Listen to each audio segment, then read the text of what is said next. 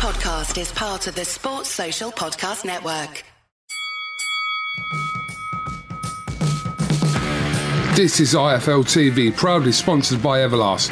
Don't forget to vote for us in the Sports Podcast Awards from the link in our bio. This is Omar Ahmed for IFL TV, proudly sponsored by Everlast. We're at the Wembley Arena. Night's wrapped up, joined by Frank Warren. How would you assess that night, Frank?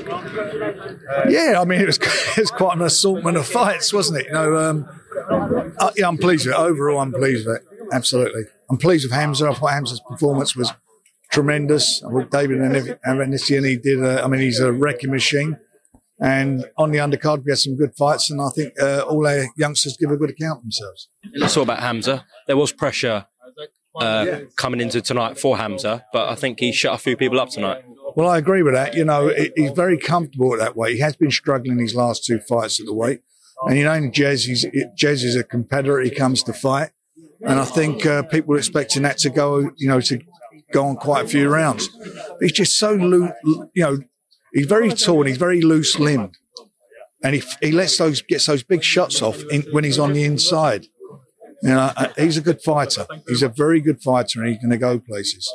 Before that, we saw David Amanisian with another stoppage win here at Wembley Arena. Could you see, perhaps, Frank, the criticism of the opponent coming into the fight? No, it's not about the thing is, at the end of the day, it's very difficult to get someone to fight. And the EBU, I think the guy's name's what's his name? The mandatory Viger, is it Viger? I can't remember his name. Virgil Ortiz Jr. No, for the European you're talking about. No, I can't remember. No. He was offered to fight twice and didn't take it, and that was the only one that they would take, the EBU. So that's one thing. The other side of it, the fella come to fight. I mean, he didn't come to sit on the floor. He come out, he shaped up well. But at the end of the day, he is what he is. He's a tough guy, and did what he had to do. It's not like we haven't tried to make fights against big fighters. You know that better than anybody. So at the end of the day, I can't leave him sitting on his backside. He hasn't fought since October. I'm sure next for David, he won't want a rollover job. He wants a big fight. We don't want that.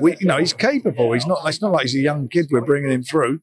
You know, he's been there. He's done it. He's a tough competitor. But I'm going to really lobby the WBC now as far as they're concerned, because he's in that number 2 spot to push him, and hopefully we get in some sort of eliminator or even a title defence.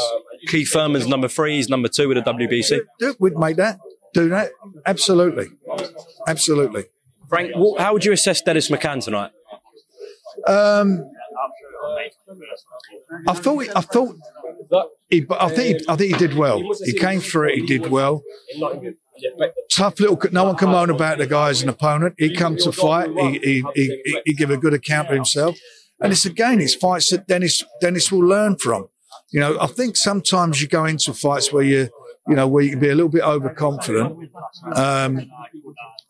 But he did what he had to do, and there's parts of the fight he looked really, really good. And I want to move him up again next fight, and we're going to have a sit down and talk. Alan and I had a chat about a couple of things that happened in training, so we'll have a sit down and we'll have a good chat about it.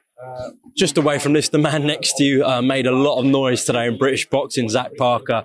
May 21st, ticket alerts at the moment, 31st of March, they go on sale. Let's just address the thing you've done with Derby here. So every ticket sold, a tenner will go to Derby, the football club. So they're going through a very hard time. So that's gone down really well, Frank. Oh, well, I'm pleased so. You know, he's a Derby lad, and it was Zach's suggestion, and that's what we've gone for. So, you know, hopefully the fight will be well supported, and by supporting the fight, they'll be supporting the club. Stadium, and they'll get a good night, by the way, because it's a bloody good fight. Stadium show here, not at Wembley Arena, but just next door, Wembley Stadium, April 23rd, then May 21st. So these are good times for BT in Queensbury.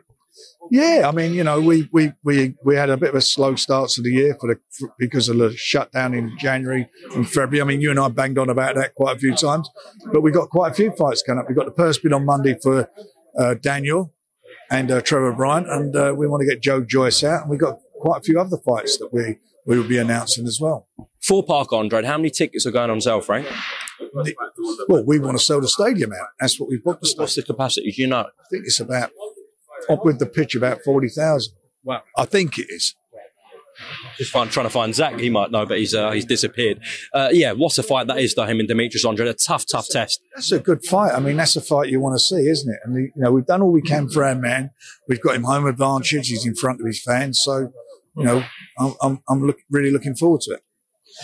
In terms of the WBA, I know they didn't give you a reason about why Dubois Bryant purse bids were delayed. There was some rumours going around last night that Joshua Bryant might happen. I don't know where these have come from. Do you think that might be a reason, Frank? It can't. It's impossible for it to happen. They put it out to purse bid, and our man is the mandatory, so that can't happen. I know you made initial contact about Joe Joyce and Anthony Joshua with 258. Have we heard anything back? No. Is that dead in the water? I don't know. I mean, if they want the fight, they know where we are. Okay, so Joe Joyce and Joseph Parker, are we any closer to that, Frank? We will announce Joe's fight as soon as he's ready. We get the clearance for him. My last one on Joe Joyce. Obviously, there was some sparring videos that were leaked between Anthony Joshua and Joe Joyce. What are your thoughts on that? Well, I've seen them actually. I don't know when they took place, but they're both in their 30s now, and there's a lot of things happen to them both as professionals. I wouldn't rely on that sparring. Looking at that now, I mean, I know I'll have my money on. Sparring I would like to see is the one with Daniel Dubois and Joe Joyce. Daniel Dubois and AJ in the gym. Whatever happened to that bit of footage? My last question, I can't actually believe I'm asking you this, but Patrice Evra is going to be stepping into a ring. Have you heard about that? Somebody told me that. Is that true? Yeah. What are you going to do? I mean, And if you don't get I don't know what the world's coming to at the moment.